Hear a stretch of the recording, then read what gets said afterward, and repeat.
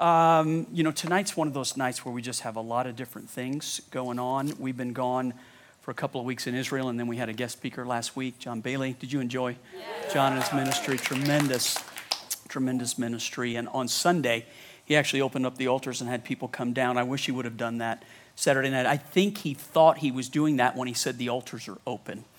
And I think he thought, people are ready for whatever that means. And in our group, you have to say exactly what you want, So I told him, I said, John, just say, they are an easy group to lead, but say what you want exactly, and they'll follow you. And on Sunday they did, and tremendous. I know that they watch over the weekends. They're in the Springs, but they consider this to be a place where they're fed from. And so I just wanted to thank John publicly, he and Krista, again, for their ministry. One more important thing. You might think to yourself, Pastor, you have such small pulpit time and everything goes into it with baptisms this week. And, is this something that you should put before the teaching? Yeah. And let me tell you what this is. We were fortunate. We went out to dinner last night with our board and spent time with some of the original board members. Now, they're not all original, but I've got a couple that have been here from the very beginning, from the very first meeting, even before the first meeting that we had. I had a couple of people that have walked with me the whole time.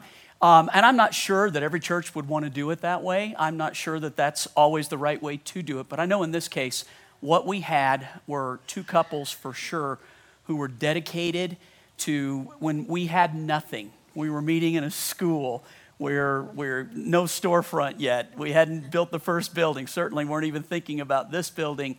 We had people that helped guide us and helped to get behind it. And Gina and Myra Camp have served on the board here for over 20 years, 23 years to be exact. Can you believe that? 23 years. And Gina's getting ready to retire. And if I could keep him busy, I would for another 10 or 15 years for sure. But they have plans. They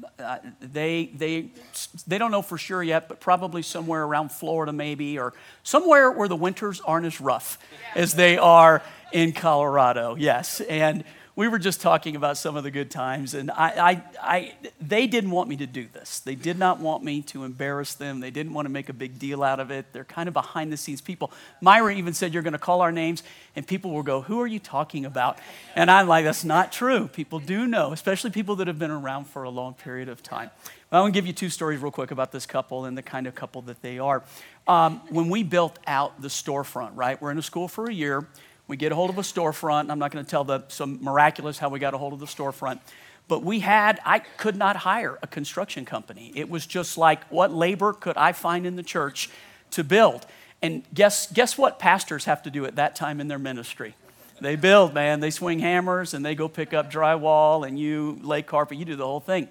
Gene's father was a builder who could do the drawings for us. He did the drawings. We were able to submit the drawings and get the architectural stamp on them. And then for the most part, there were other people who helped for sure, but Gene and I every day would go down to the church and we would spend our time putting up the framing and putting up the drywall and building out the offices. And one time we had gone over to the Home Depot right in Highlands Ranch at Lucent and Highlands Ranch Parkway right there. Gene had this big pickup truck, and we had picked up all of this heavy 3/4-inch board for the stage, right? And I think there was probably 30 pieces. It weighed the back of a 3/4 pickup truck down to the thing. And we thought, we don't have to tie this down. Just the weight alone is going to be fine. And so right at Lucent and Highlands Ranch Parkway, Gene takes off, and all of the boards just go right out the back of the truck and onto the ground. I found out then what commitment was from a board member. You go through that with somebody. One other story, and there are many I could tell, but, there was a time when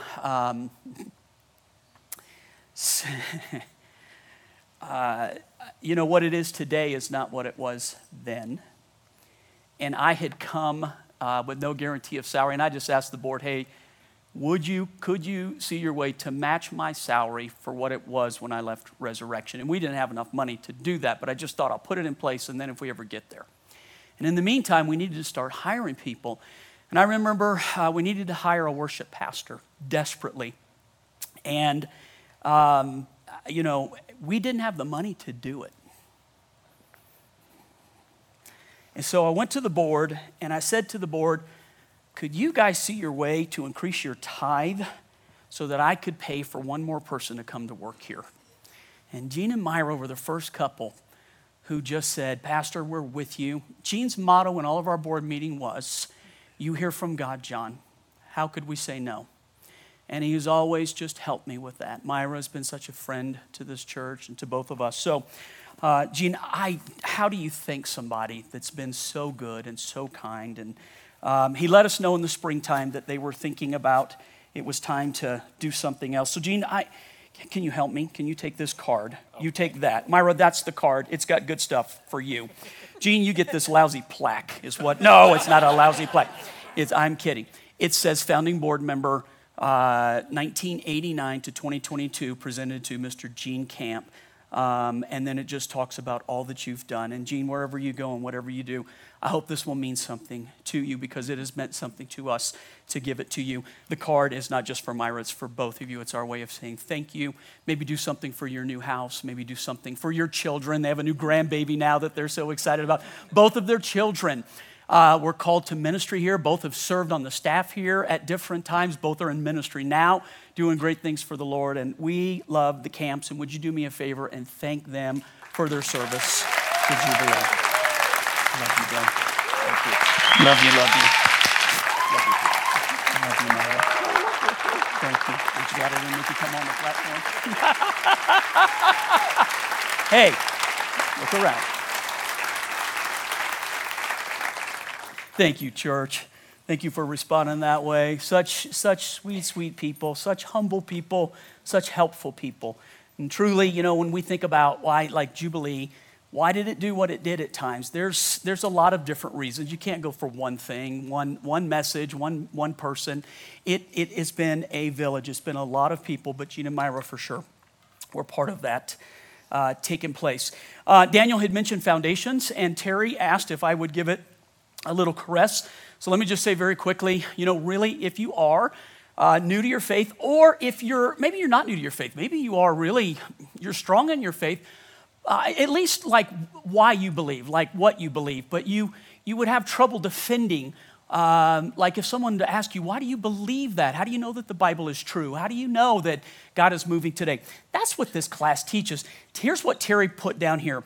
A meal is included. And I hear that Pastor Terry is cooking his popular brisket for the first meeting that is going on. If you've never had Terry's brisket, that is one reason to go for that right there. But I would encourage you with this. If you're looking for a place to spiritually grow, and if you've just said to the Lord, I'm looking for a way to grow. I need something that would help me in that. This is not just some boring class that you go to. You're going to do it in a group session. You get to ask questions. It's really interesting. It lasts for several weeks, but it's worth the commitment, and you will grow spiritually. You can go to the website or the app, but I think the best way is probably the website. Or, Terry, they could talk to you tonight too, couldn't they? Or Daniel or Jake to get more information and figure out how to sign up. Starts this week, and they're ready to go. Okay, we're in a new series called The Unseen War. That's why I decided to title it The Unseen War. Going to talk about spiritual warfare for a few weeks. And I'm just going to tell you right now, you might go, duh, Pastor, when I tell you what I'm about to tell you, but I call it the unseen war because there's a war that we don't see. We have an enemy who skillfully works at staying hidden so that we end up fighting the wrong thing. We put our energy and our time at the wrong enemy. We think that flesh and blood is our enemy. We think that government is our enemy. We think that the world system is our enemy. And we get so uptight and we get so angry, we get so mad, and we find ourselves fighting and frothing and being so angry at the wrong things. And the whole time the enemy stays hidden behind those things. And unless the Lord opens your eyes to see the unseen battle, you end up as the people of God. One, it's easy for the enemy to defeat you because you don't recognize you're in a spiritual battle, not a physical battle. It's got to understand that. You are in a spiritual battle. It is not a physical battle. I'm going to show you that tonight. I'm going to prove it to you. But if you're not aware of who you're fighting, then you spend your time, all of your energy and your effort fighting the wrong enemy, only to end up, and if you're fighting the wrong enemy, even if you win that battle, you don't win the war because you fought the wrong thing. And it's a mistake. And Christians are ill prepared for that today. First, they don't believe that that's really going on, and the little bit that we do believe, let's say you're in a church that teaches that, we think, all we just need to say is I rebuke you, and that's the end of it, but there's more to it than that. So let me just jump in. What do we fight in this world real quickly? There are three things. It's not everything's the devil, just so that you know where your pastor is at. If you see a devil behind every doorknob in your house, you got problems, dude. I mean, that's not where we're going with this. But there is a devil, and he is real, and he hates you. And he will fight unfair, and he will do anything that he can do to take you down. And if you are unprepared for that, you're already at the bottom of the fight. You're not even on equal footing. So we fight three things. We fight, according to the Bible, we fight the world. Now, when I say the world, I'm not talking about the globe, the earth, what the Lord created. I'm talking about the system that we find inside the world. That when we look around, we see a fallen earth with an earthly system. Jesus said the cares of the world can come in and choke out the seed of God. The riches of the world, the deceitfulness of the world system. Yes or no? We see that on an ongoing basis. You read about it in your newspaper every day. It's everywhere that you look. So we do have that battle right there, and that is one that we have to pay attention to. The flesh is also something you battle. And when I say the flesh, I'm not talking about the body that God created. I'm talking about the fallen inside of it. When Paul said, "Who will deliver me from this body of flesh?" The Bible says we're to nail the flesh to the cross. Jesus died to set us free from that flesh, yes? Right? So we battle that. And then lastly, we do battle the devil. And this series is going to go after that part and talking about the enemy. So if you're taking the notes and you want to fill in the blank, the first one is to talk about the real enemy, Ephesians 6. So Paul's writing to a church in Ephesus. Ephesus is a major metropolitan city for their time. They're educated for their time. It's the place to go to. This is not Hickville. This is not, people didn't just fall off the turnip truck that ended up in this city. This would be a metropolitan place, an educated place. People go and debate things there. And in the middle of that, Paul plants a church that has to figure out how in a hostile environment, in a world and in a city that's against Christianity, right? They don't believe they don't believe in Jesus, and they certainly don't believe in what believers stand for. They're hostile to it. Paul begins to talk about how we handle those things and how we deal with those things. And he gets into spiritual warfare. So Ephesians 6, Paul writes these words to a church trying to explain to them that it's not enough to just try to figure out how we survive. We're fighting an enemy. So look at the words he chooses. We do not, what's the word? Wrestle. All right, so wrestle is a word used for a time that Paul lived in. It's not the same wrestle we have today. There's no WWE. Okay? So our boys wrestled, and there were rules to that wrestling. They had 3 minutes in each of their what were they called? 3-minute period. Other wrestlers out here, thank you very much. 3-minute periods. I'll tell you about wrestling right now. They played football, they played basketball, they played all sorts they were 3-sport kids, but wrestling was like having the most exciting part of a football game in 3 minutes, man. It just, I would find myself twisting around while they're wrestling, like grabbing by the, and I would be so exhausted when they were done. This wrestling that Paul's talking about is wrestling that would have been familiar at the time. This is wrestling without rules. There's actually a word for it that I'm going to take you to. And so it's important because when you think of wrestling, this is not wrestle where you have two opponents. Even in a Greek thought, this is not two opponents, one trying to throw the other to get an advantage. This isn't that. Paul's using a word here it's more, it has more to do with warfare, hand-to-hand combat. So we don't wrestle against flesh and blood. And then he uses 4 descriptions for this unseen battle. 4 descriptions against authorities in rank that we battle against. These aren't just 4 adjectives. These literally are 4 descriptions of lower to middle to higher to highest rank. So we don't wrestle against flesh and blood, but against principalities is 1. Against powers is 2. Against rulers of darkness of this age is 3. And against spiritual hosts of, what's that word? Wickedness in heavenly places. So he's saying that in the atmosphere around us is an unseen battle that goes on.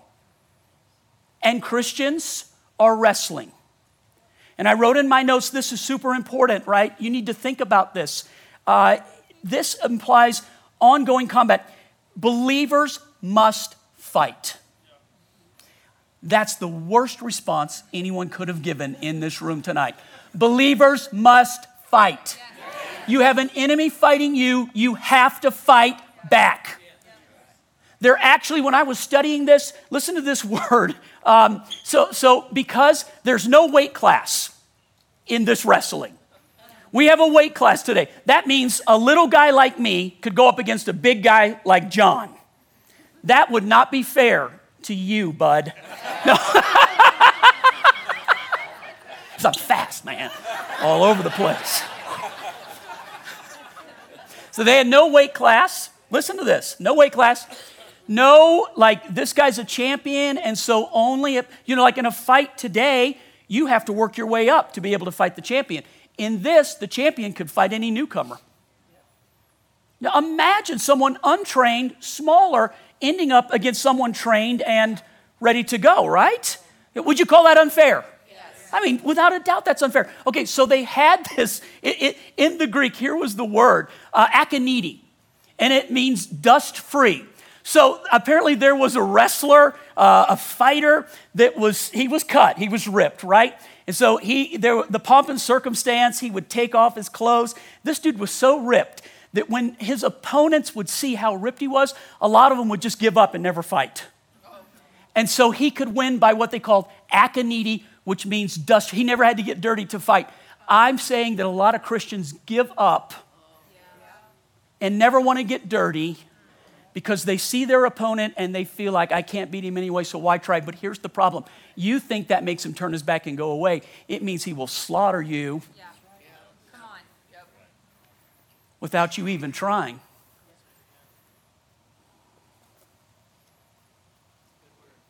The word wrestle, you might want to write this down. The word that Paul is using here is pancratium. So it's not wrestle WWE. It's not wrestle like in the Olympics where there's rules. This is pancratium, and it's, I guess the closest thing we would have would be like WWF. Except even in WWF, you've got, you wear gloves, and there's still some kind of rules and some kind of length of time. This pancratium was a combination of wrestling and boxing with no time limit, no rules. It was to the defeat, and at times it could be to the death. And here were the three things that were allowed, in fact, encouraged, and that the best pancratium person, how would you, pancreas, the best pancreas. Is that what you said? Pancreas. Pancreatine. Look, okay, all right. The best pank. This is what he was expected to do. While wrestling, his object was to gouge out the eyes of his opponent. Which, if you can do that, they're swinging wildly. So tell me that the enemy's number one tactic against believers is deception. Yes. To blind you, to pull the wool over your eyes, to cover you up so you don't even know what's going on. You don't even know how to fight. You don't know where to put your attention. You don't even know what you're fighting. Yes or no? Yeah. So while I was studying this, and I never saw this before, Paul's not talking about the gentle art of, listen, you see a good wrestler, there's an art to it. They are good at what they do, and it's interesting to watch. And if you think it's nothing more than just you don't get wrestling. Wrestling is learning moves. There's an art to it. This is not art. This is brutality. This is like open-handed combat, do whatever you have to do to win. So the first thing, and they were expected, was to try to gouge out the eyes of the opponent so that they would be blind. And I say that the enemy, the reason Paul's using this word, the enemy tries to blind his opponents. Yes. I'm going to show you scripture in a minute that is so true. The second one, there were no rules when it comes to hitting below the belt.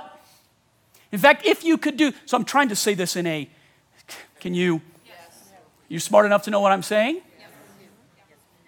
Some of you are like, go ahead, Pastor, say it. Double dog dare you. Go on. And that's all you remember about this message too, right there. Pastor said, below the belt. Right? It was actually considered to be, you did good if you could kick or hit below the belt in order to paralyze your opponent. How about this? You could bite. You could strangle. So I'm going somewhere with this. Does it ever feel like when you're fighting the enemy, he's absolutely unfair?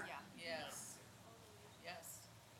Yes. So let me give you, I'll tell you for me, the most unfair way the enemy fights when he hits my family. Any parent in this room, think for one quick second, fight me and I don't like it. Kick me and I don't like it. Blind me and I'm mad when my eyes are finally opened. But go against my children. Go against my wife.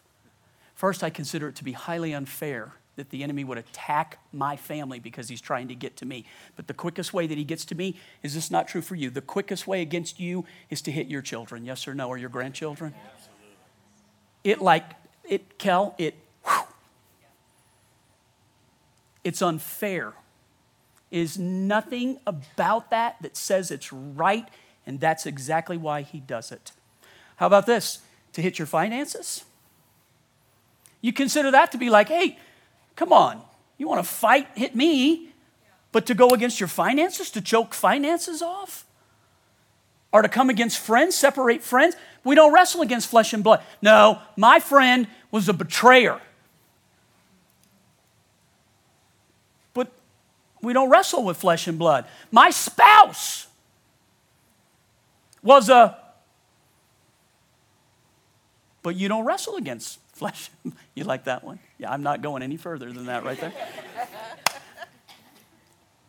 So a couple that ends up, and Don, couples, nobody comes to my office and says, how many times have I said this? Hey, we hate each other. Would you marry us? Nobody has ever come to my office. Nobody has ever said to me, dude, we fight better than anybody you've ever met, and what would make it better is if you would wed us so that we can't get away from each other. Nobody ever says that. They come to me and they say, I love this person. I'm committed to this person. I want to marry this person. Yep. And it used to be good enough for me. Like, okay, I'm sure you know what you're doing, right? Now I ask the question, how do you know that you love them? Not trying to trip, mess up anybody. I'm looking for several words to come out next. Generally, if they say this person makes me feel good, I know my job is to let them know that's not what love is. Love is not how you make me feel.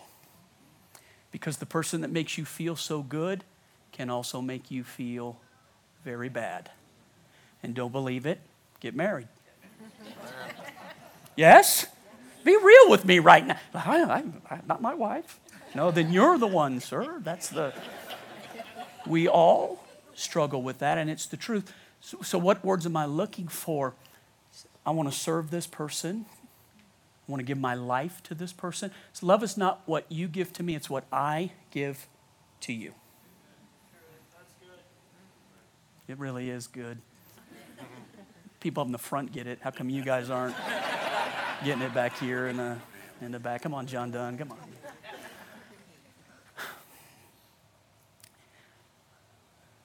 You'd have to consider this being divided to be unfair. And then, Steph, you fight this. And I can tell you for a fact, all right, you fight this. And fighting this day in and day out will wear you out. Yes. To the point you will finally just say, we're just not compatible for each other. So what the first thing the enemy does is to blind you, to deceive you. You know the worst part about being deceived is that a person who doesn't know that they are. Right.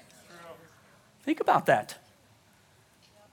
Somebody they never go, hey, I'm deceived. You want to talk? It's just the opposite. I know exactly what I think, so let's talk to each other. Deception, not having fun with it right now, but deception is a powerful lie of the enemy. And I'm going to tell you the truth about something else too. You will never out-argue deception. You'll never out-yell deception. You can't out-scream deception unless the Lord lifts the veil. The person cannot see. Truth has to come in. Counseling, as good as counseling is, and as much as it means, counseling that doesn't help a person past deception. Counseling can reinforce deception. Now, you're right to feel that way. What a jerk you married.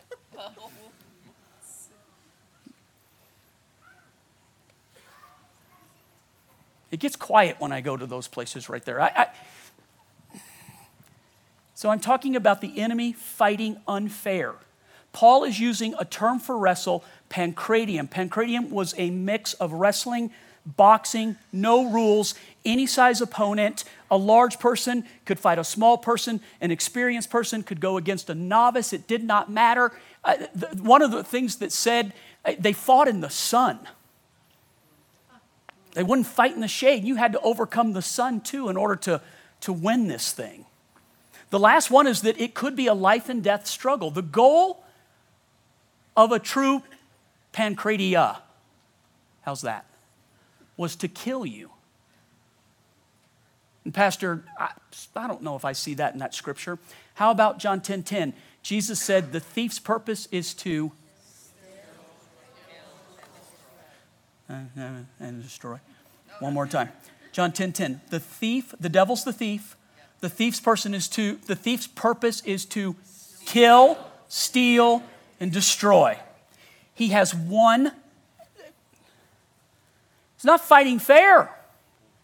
He's not looking simply for you to say, okay, I give up. He wants to kill you. He wants to destroy you. He wants to take everything that you have.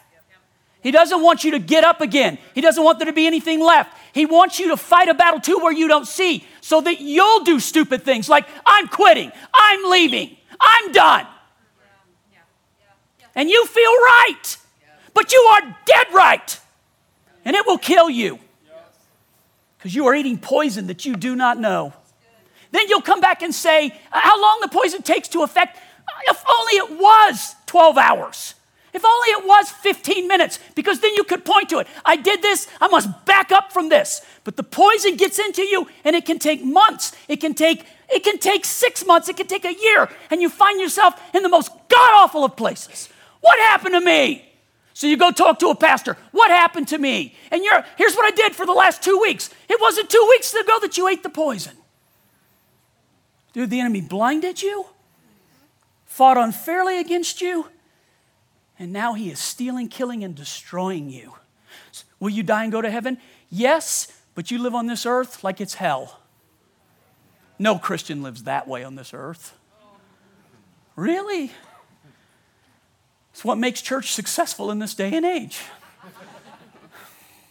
And I'm not being mean, and I know I come into your living room and move your furniture, but it's with the hope of, see this. This battle cannot be fought. It cannot be fought in the natural. You cannot fight this with natural eyes. You need supernatural eyes to be able to see. You've got to ask God, give me eyes to see. Give me eyes to see this. And then you fight with the blood of Jesus, and you fight with the authority of a risen Savior, and you fight with what ground Jesus has taken over the enemy. You don't go out into battle by yourself, unskilled, unable, and especially without armor. Put on armor. And God's given armor for you to be able to fight and to fight well. Pancratium. We don't wrestle against flesh and blood. Okay, so John 10:10, Jesus says, the thief's purpose is to kill, steal, and destroy. The second part of that verse is, but my purpose is to give life, and the most abundant life that a person can have. What a dichotomy against an enemy and a friend. One is stealing, killing, and destroying. One has come to give. So I wrote down this. Maybe you want to write the sentence down. The proof of a thief at work in your life is Say it one more time. Think. The proof, Dawn, the proof of a thief. Do you guys mind me calling your names out while I'm preaching? Is it by like, it's like you're back in school. He's asking me to answer a question. No, just, it's all rhetorical. The proof of a thief at work in your life is what? It's simple. What does a thief do? So the proof that a thief is in your life is, say it, Kathy Melson, what? Theft. Stuff is missing from your life. If you don't have peace, what happened? Jesus came to bring peace. Jesus is weak. Jesus is a liar. Jesus is unable. Let every man be found a liar. Our God is not a liar. If peace is missing from your life, you have a thief, an unseen. Pickpockets work best in the dark when they can't be seen. In Israel, when we go into places where we know there are pickpockets, all we tell the group to do is take caution right now so that you make it tough for a thief to steal from you. Leave your wallet in your back pocket. You're asking for trouble. Don't pull your money out like, hey, thief. Stupid. But spiritually, I wonder how many of us.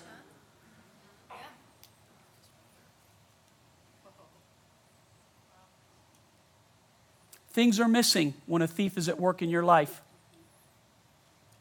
Shame. If you're dealing with shame, Jesus died on a cross, and all shame was put upon his body. He felt shame so that you never have to feel one day of shame in your life. He felt separated from the Father so that you never claim the words, where's God? Why has he forsaken me? He did it so that you don't have to.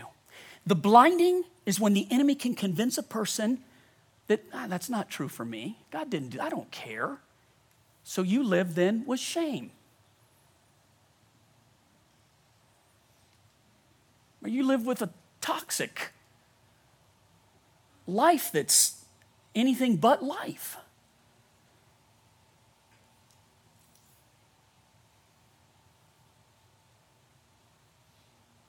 One of the things I've always been passionate about is that the people that call on the name of Jesus should leave here living like they call on the name of Jesus. That the promises of God are yours. They're for today. They're not for a bygone era. They weren't for yesterday. All of God's promises, the Bible says, are yes and amen. He gives all of them to, hey man, they're yours.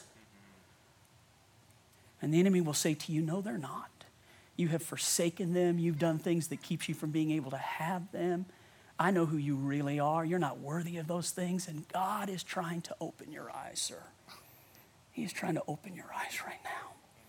And he's trying to get a hold of your heart right now. And he's trying to tell you who you really are, friend. Who you really are. The enemy loses when you see.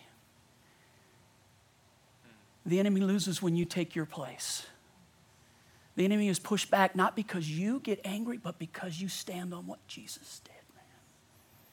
Jesus did it all. Do you know the only name under heaven?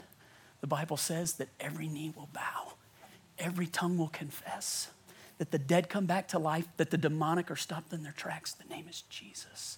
That name has such power. Jesus. Jesus. I speak Jesus over you, friend. I speak it over your mind and over your soul and over your life. Jesus. Peace of Jesus. The peace of Jesus.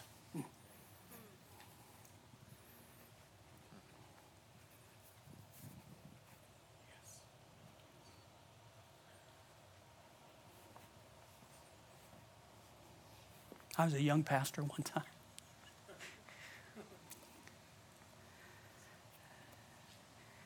And I ended up with this, talking to this girl who was messed up. And the Bible says that the enemy can't come underneath the fact that Jesus is Lord. So I said, I want you to say out loud with me that Jesus is Lord. And she couldn't say it. And she tried to choke the words out. Dude, something else started speaking out of her mouth. And I'm like, What are you going to do now, John? Yeah. Yeah. I need a counselor over here. Please come quickly. The only thing I knew to do was to start speaking Jesus. So I just said, Jesus, Jesus, Jesus. And first it got louder, but then it came down, and then in Jesus' name, I cast that thing out of her. And it had to go. Not, look at me. You say you don't believe that? Are you Xing out most of your New Testament? Ignoring the Old Testament?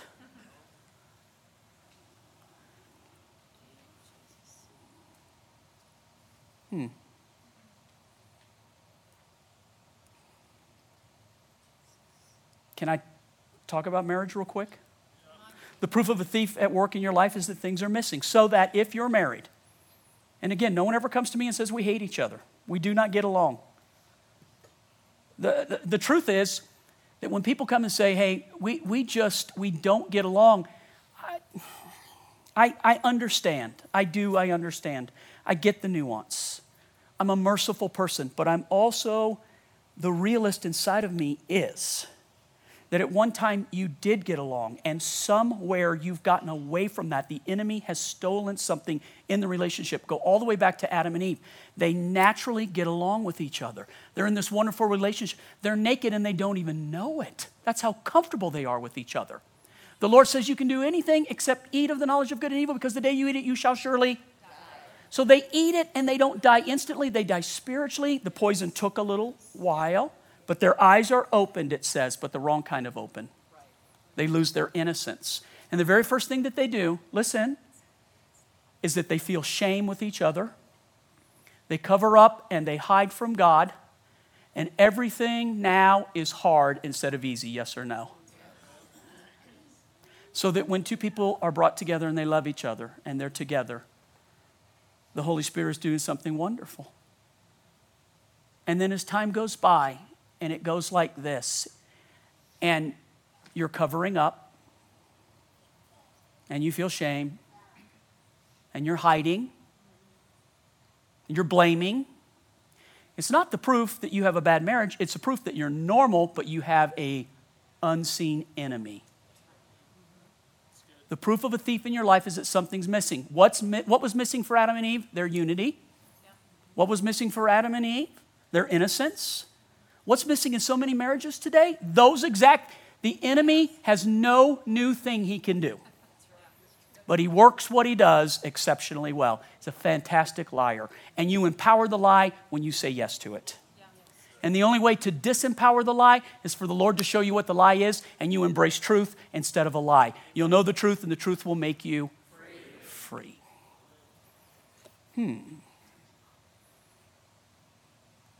Okay. I only have 2 points tonight. I know you feel like it's 15, but that was only one. Here's 2. Open our spiritual eyes. I love this passage of Scripture from the Old Testament because it shows us something that is so powerful, is so, it's a picture. The Lord, the Holy Spirit, He opens the window for a moment to let us see into the supernatural. And that's why this story is here. So when King Aaron was at war with Israel, so he's at war with Israel, God's people, he would confer with his officers and say, we will mobilize our forces at such and such a place. But immediately Elijah the prophet, the man of God, would warn the king. The Lord would tell him. And so Elisha would run to the king of Israel, do not go near that place, for the Armenians are planning to mobilize their troops in that area right there. So the king of Israel would send word to the palace indicated by the man of God. Time and again, Elijah warned the king so that he would be on the alert there, right? He was ready. He wouldn't go to where that king against Israel was going to put all of his forces. And the king of Aram became very upset over this. And he called his officers together and he demanded, which of you is a traitor? Who's been informing the king of Israel of my plans? It's not us, my lord the king. One of the officers replied, it's that Elisha, the prophet in Israel. He tells the king of Israel, even the words you speak in the privacy of your bedroom. Gulp. Go and find out where he is, the king commanded, so I can send troops to seize him. And the report came back, Elisha is at Dothan. Why didn't the Lord tell Elijah this time? Do you understand? Every time he told Elisha, Don't let the army be assembled here. They're assembling. The best fight you ever have to fight is the one that you don't have to fight. Yeah. Yes. If God's going to fight it for you, right? Okay. So one night the king of Aram sent a great army with many chariots and horses to surround the city that Elisha's at. When the servant of the man of God got up early the next morning and went outside, there were troops, horses, chariots everywhere. Sir, what will we do now? The young man cried to Elijah. Don't be afraid, Elijah told him, for there are more on our side than on their side. That's one statement to make, but dude, you better know what you're talking about. And then Elijah prayed this prayer. Is it okay for us to pray this prayer? O Lord, open his eyes and let him see. Then the Lord opened the young man's eyes, and when he looked up, he saw that the hillside around Elijah was filled with horses and chariots of fire. He saw into the supernatural for just a moment. When Elijah said there's more for us than against us, Elijah could see what the servant could not see. He was in that place with the Lord. But he asked the Lord, would you open his eyes so that he can see what I'm seeing right now? And there are more angels, and there are more chariots, and there is more protection than you have any idea around you. But if all you can see is the enemy, look at me.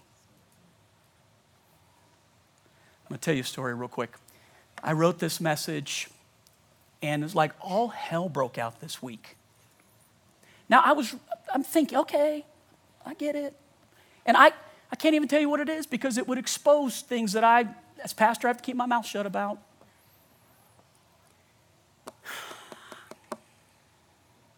And my back starts hurting out of the blue like it did in the old days.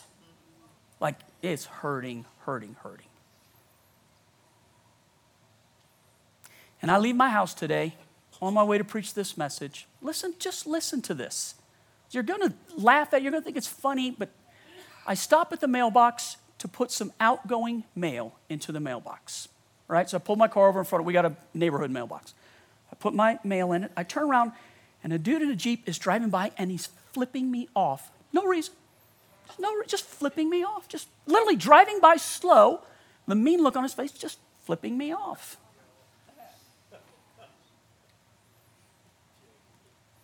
And I prayed for him.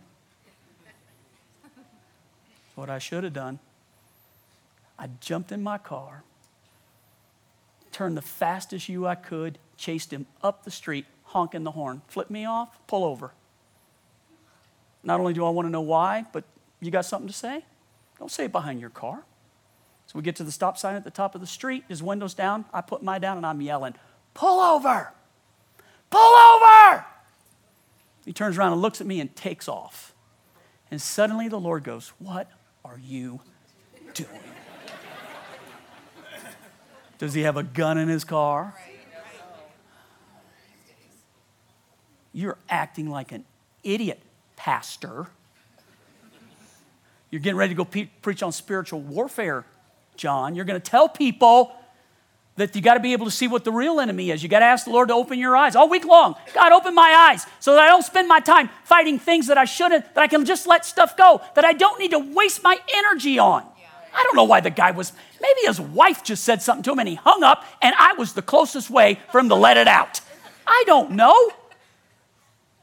But I am ready. Nobody else like that in the room, right? Nobody. Anybody? Please, thank you. One person, two people. Pray for me. Don't judge me. Pray for me. Pray for your pastor. Pray for me. My defenses are low because my back is hurting so bad. It's been a crappy week. My mind is, and this happens. And if you're like, I can't follow a man like that, please go find a church where the man is perfect. And let me know, and I'm going to come with you. Let me know. And so I called Chris right away, and I said, my love, you are not going to believe what happens. And I'm thinking she's going to say, how could somebody do that to you? And she goes, what is wrong with you? Chasing a guy down like that. I'm like, not called to hear that. He was wrong.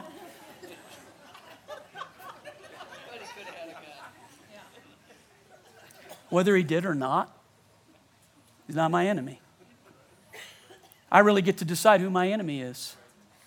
It's a waste of my energy and a waste of my time. And then all the way over here, I'm condemned knowing I'm going to stand up and have to preach this word.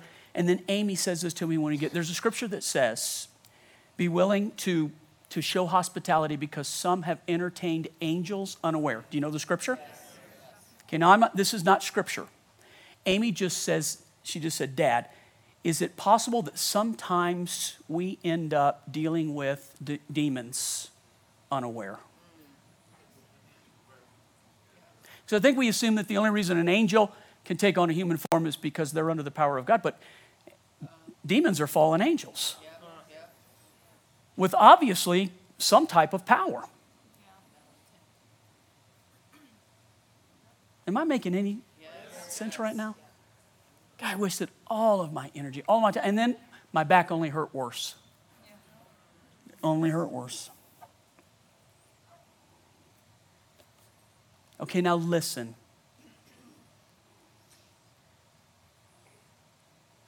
Opposition, please listen to me. Opposition of truth in the world today. And there's a lot of opposition to truth in the world today, yes or no? Isaiah says, woe to you when right is wrong, when wrong is right, when evil is put for good and good is put for evil. Do we live in that day, yes or no? And it's changed in our lifetime. Not that there hasn't been evil in the world, but it has intensified. It is, warfare is all around us right now. Opposition of truth in the world today causes me, my first response, my go-to is anger. When I hear things on television that are against truth, does anybody else get angry about it? I get angry. I don't think in terms of like my anger gets stirred up against it. And by the way, God made me that way. You can be angry and not sin. You can. God can use your anger. But you've got to be very careful with that. It's passion. It can point. But I get frustrated by it, and then I want to withdraw from the world. Anybody else? I just want to pull back from it. I want to protect my family. I want to put my arms around my church. World, go on to hell. So go. We're going to stay here. That's terrible, I know. But here's what the word says, and here's what I have to live by.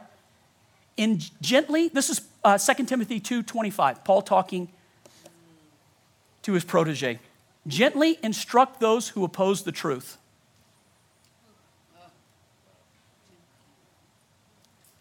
For me, knocks me on the ground. Gently instruct those who oppose the truth. God, in our world today, tell me that yelling is not an all-time high. We just yell. Divide and yell. Gently instruct those who oppose the truth. Now look at this, because Paul is giving a secret to spiritual warfare. Perhaps God will change those people's hearts because you cannot change a mind unless you change a heart. And they will learn the truth. Then they will come to their senses and escape from the devil's trap. And what is the trap? Jesus used that man with legion, 1,000 demons in him, that he casted out. The next time that man is seen by the town folks, it says he's in his right mind. People are not in their right mind when they're deceived. They're not in their right mind. And so we're screaming against a mind that's not right. And he's saying, you need to gently speak to this in the hope that God can change their heart, because only God changing their heart will cause their eyes to be opened and for them to embrace the truth. We're like, no, I'm going to yell, I'm going to scream, I'm going to be mad, I'm going to get a sign, I'm going to protest, I'm going to picket. I'll get after it today. Look at this last sentence. For they have been held captive by the devil to do whatever he wants them to do. So who's our enemy? The person who's being held captive, or the enemy who's holding them captive? The enemy? So why do we hate people who are held captive? The Lord's got to open our eyes. Church, can people come in here who are our enemy to hear the truth? I hope that that is true. I got one last story to tell you. I'm 8 minutes in deficit. Chris says, don't tell him, but I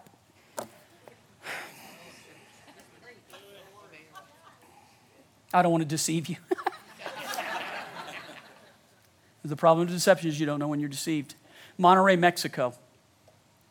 I was on a mission trip several years ago, and we were using door-to-door evangelism. We were using dramas. We were using all sorts of tools to cast a net for salvation.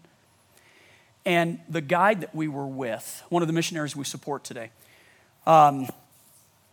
David said, John, do you think your group is up to go into a difficult area? And I said, this is probably more bravado than it was wisdom at the time. But I said, yeah, we're up for a difficult area. So he says, I'm going to take you to an area called La Coyotera, the female coyote. But here's what it means. It's a place, Coyotera means to trap a male coyote. He said, so this place is full of prostitutes and transvestites and people like that men are going into, and they're there to, that's why they call it, it's the place for men to be trapped at. Do you want to try to go in there and do ministry? Now I'm like, Dave, but I said, yeah, let's do it. So I warned the kids ahead of time, and we go into this area. Every place we'd gone to in Monterey, we'd had unbelievable success. I can't remember the exact numbers, but in the hundreds of people that had came to Christ that week. This is the last place we go to. And we get there, and it was everything he said it was. And these kids have an eye-opening experience, and I'm like, how am I going to explain this to parents? And, I might have made a big mistake here. And so we fan out, and we're using music, and we ask everybody to come to the center of the town, to the plaza, which is a common thing in most Mexican villages and towns. And so 5 minutos, 5 minutes, be in the plaza. And we get them to the plaza, and we do our drama, and they laugh at us. So we try one more time, and they begin to mock us. And they all just turn and walk away. And we have been so successful. Kids are like, what's going on here, Pastor? And so I'm ready to you know what?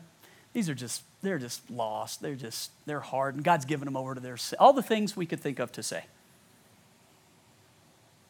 And then I have this strange thought. We have a paradoxical kingdom, Mike, that we live and serve in. If you want to be greatest, you have to be the least. If you want to be first, you have to be. If you get hit on one cheek, hit them before they can do it again.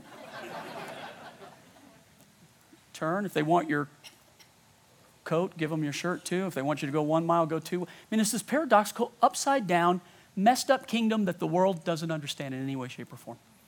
And that's the one we're called to live in, and the only way we can succeed is to be in that kingdom. That's the kingdom of God. So I say to the kids, just one last effort. Let's just kneel down here in the street. Let's just humble ourselves in the street, and let's start praying for this place. We walked in like we're going to be successful no matter what, because we've been successful no matter what. But maybe we just need to pray, and we just need to humble ourselves. So these kids, man, they kneel in this filthy, dirty area. It's drugs. My description won't help you right now, but just maybe try to go there for a second. And the kids start weeping over this thing. And I'm watching this youth group weep over this area. And their weeping and crying out to God attracts a crowd. Bigger than we had trying to do it our way. And so they stand up, and they had this silly little drama that they did that I thought was just so silly. And they did it. And then they asked for people who want to know Jesus. And the hardest people you've ever seen in your life step forward. And I think they don't understand. So I make the guy through the interpreter. I give a second altar call to make sure they understand. And more people step forward. into it. And a little bit of the kingdom of God comes to earth for a few minutes. Thy kingdom come, thy will be done on earth as it is in heaven, which is our job. Jesus' job to get us to heaven, but our job to bring heaven to earth. Yes or no? Agree? Agree? Yes. I mean, how are you living, Christian, if you don't agree with that? And I saw something, I'm just like, God, we spend our time so mad at people. We throw people away. We judge things. And I'm not saying that sometimes when you wrestle flesh, flesh can be hateful and nasty and ugly. And sometimes you have to be defensive. I am not saying. But the Bible tells us we don't wrestle flesh and blood naturally as our enemy. It's principalities, spiritual wickedness, power, things in higher places that are doing everything they can to take as many down because time is short. And for a believer, it's not heaven and hell, but for a believer, it's allowing it all to be lost. And if you're in the camp of we just need Jesus to come back, amen to that. I want him to come back, but I want you to think about something. C.S. Lewis said this. He's the playmaster. And as soon as he steps on the stage, everything freezes and nothing can change. And everyone who's lost will be lost. Think carefully about that. Come quickly, Lord Jesus. But the church, man, dude, when does the church rise up? Under the blood and the anointing and the power of Jesus. And fight like we're supposed to fight. It's not legislation. It's heart change. You cannot change a mind unless you change a heart. And God changes hearts. He changed mine. And if you love Jesus, he changed your heart. True or not? I think I'm done. 2 Corinthians 10. I'll be done with this. As Paul writes, though we live in the world, we do not wage war as the world does. The weapons we fight with are not the weapons of the world. They're not knives and guns and sticks. On the contrary, they have divine power to demolish strongholds. Strongholds are arguments. Strongholds are people who are deceived. Stronghold is the lie that the enemy tells. The weapons of our warfare are not carnal, but mighty through God to the pulling down of strongholds. We can pull down strongholds and advance the kingdom of God today. Church, rise up. So I'm just going to tell you what I think. Most people are caught in the battle of their lives with the enemy and never feel, I could do this right. Pastor, I'm just trying to survive and get through this. Come on. Come on. So what I will teach, who are you in Christ? And what can you do in Christ? And how are you to live? And yes, there is present darkness, but we are present light. We are present light. And I will say it again, and I know it sounds funny, but if you want to know how it all turns out, read the end of the book. We win. The devil loses, and we win. We win. Rise up, church. Rise up. Father, I love you, and I thank you for this time to teach this church. I thank you for people whose hearts are hungry for Jesus, who are hungry for spiritual truth, who are hungry, Father God, not to just sit and survive, but want to advance and want to see the kingdom of God come to earth. God, I look around the room. You cannot judge by a face what's going on within a heart. I know that some of you right now, you are in the battle for your life. So you've come to the right place at the right time. I'm not down on you. I'm not saying you're wrong, but I'm saying you need to win that fight, and you need to fight to win. And you've got the one on your side who is able. The blood of Jesus makes you able. The blood of Jesus. Call on the name of the Lord. Call on the blood of Jesus. Having done all to stand, stand therefore. We'll talk about the armor. Pastor Jake's going to teach on the armor in one of these messages, and it's good. The sword of the Spirit in particular. The Lord doesn't and hasn't put you here so that you just get slaughtered or so that you give up without even a fight. And yep, the enemy may be unfair. He may hit below the belt. He may attack things that you think, I just was unprepared for that. So tonight, here's what we pray. Listen, is this you? God, open my eyes. Open my spiritual eyes to see what I'm actually fighting against. Open my mouth, God, not to curse, not to revile, not to simply yell, but to say the things that you would have me say to the situation. To speak faith and to speak power and to speak promise. God, send your angels to fight for us, to war for us, to minister. God, for the one that is just barely hanging on, Father, show them that one in Christ is more powerful than the enemy of our soul. You are. May the Lord open your eyes. May the Lord raise up a church that recognizes their strength and their power and what they can do in Christ. Not as a group in a church, but in Christ Jesus. In Christ Jesus. God, wake us up. Folks, I'm just going to tell you right now, the enemy hates this message. I spent a week battling, but I'm on top, not on the bottom. And I'm delivering it to you. And so I want to say to you, if you're going to get serious about this, then you need to recognize you need to be praying right now. And you need to be pleading the blood of Jesus. And you need to ask the Lord to show you. If you're going to fight for your family, if you're going to fight for a loved one, if you're going to fight for a friend who's deceived, you need to get under the blood of Jesus right now. You cannot fight this in the flesh. You can't fight it with natural strength. You cannot solve a spiritual problem with a human tool. We need the Lord's help. God, rally us today. God, we don't want to just watch it all. Just like, oh, it's getting worse, it's getting worse. God, you've called us to be light in the darkness.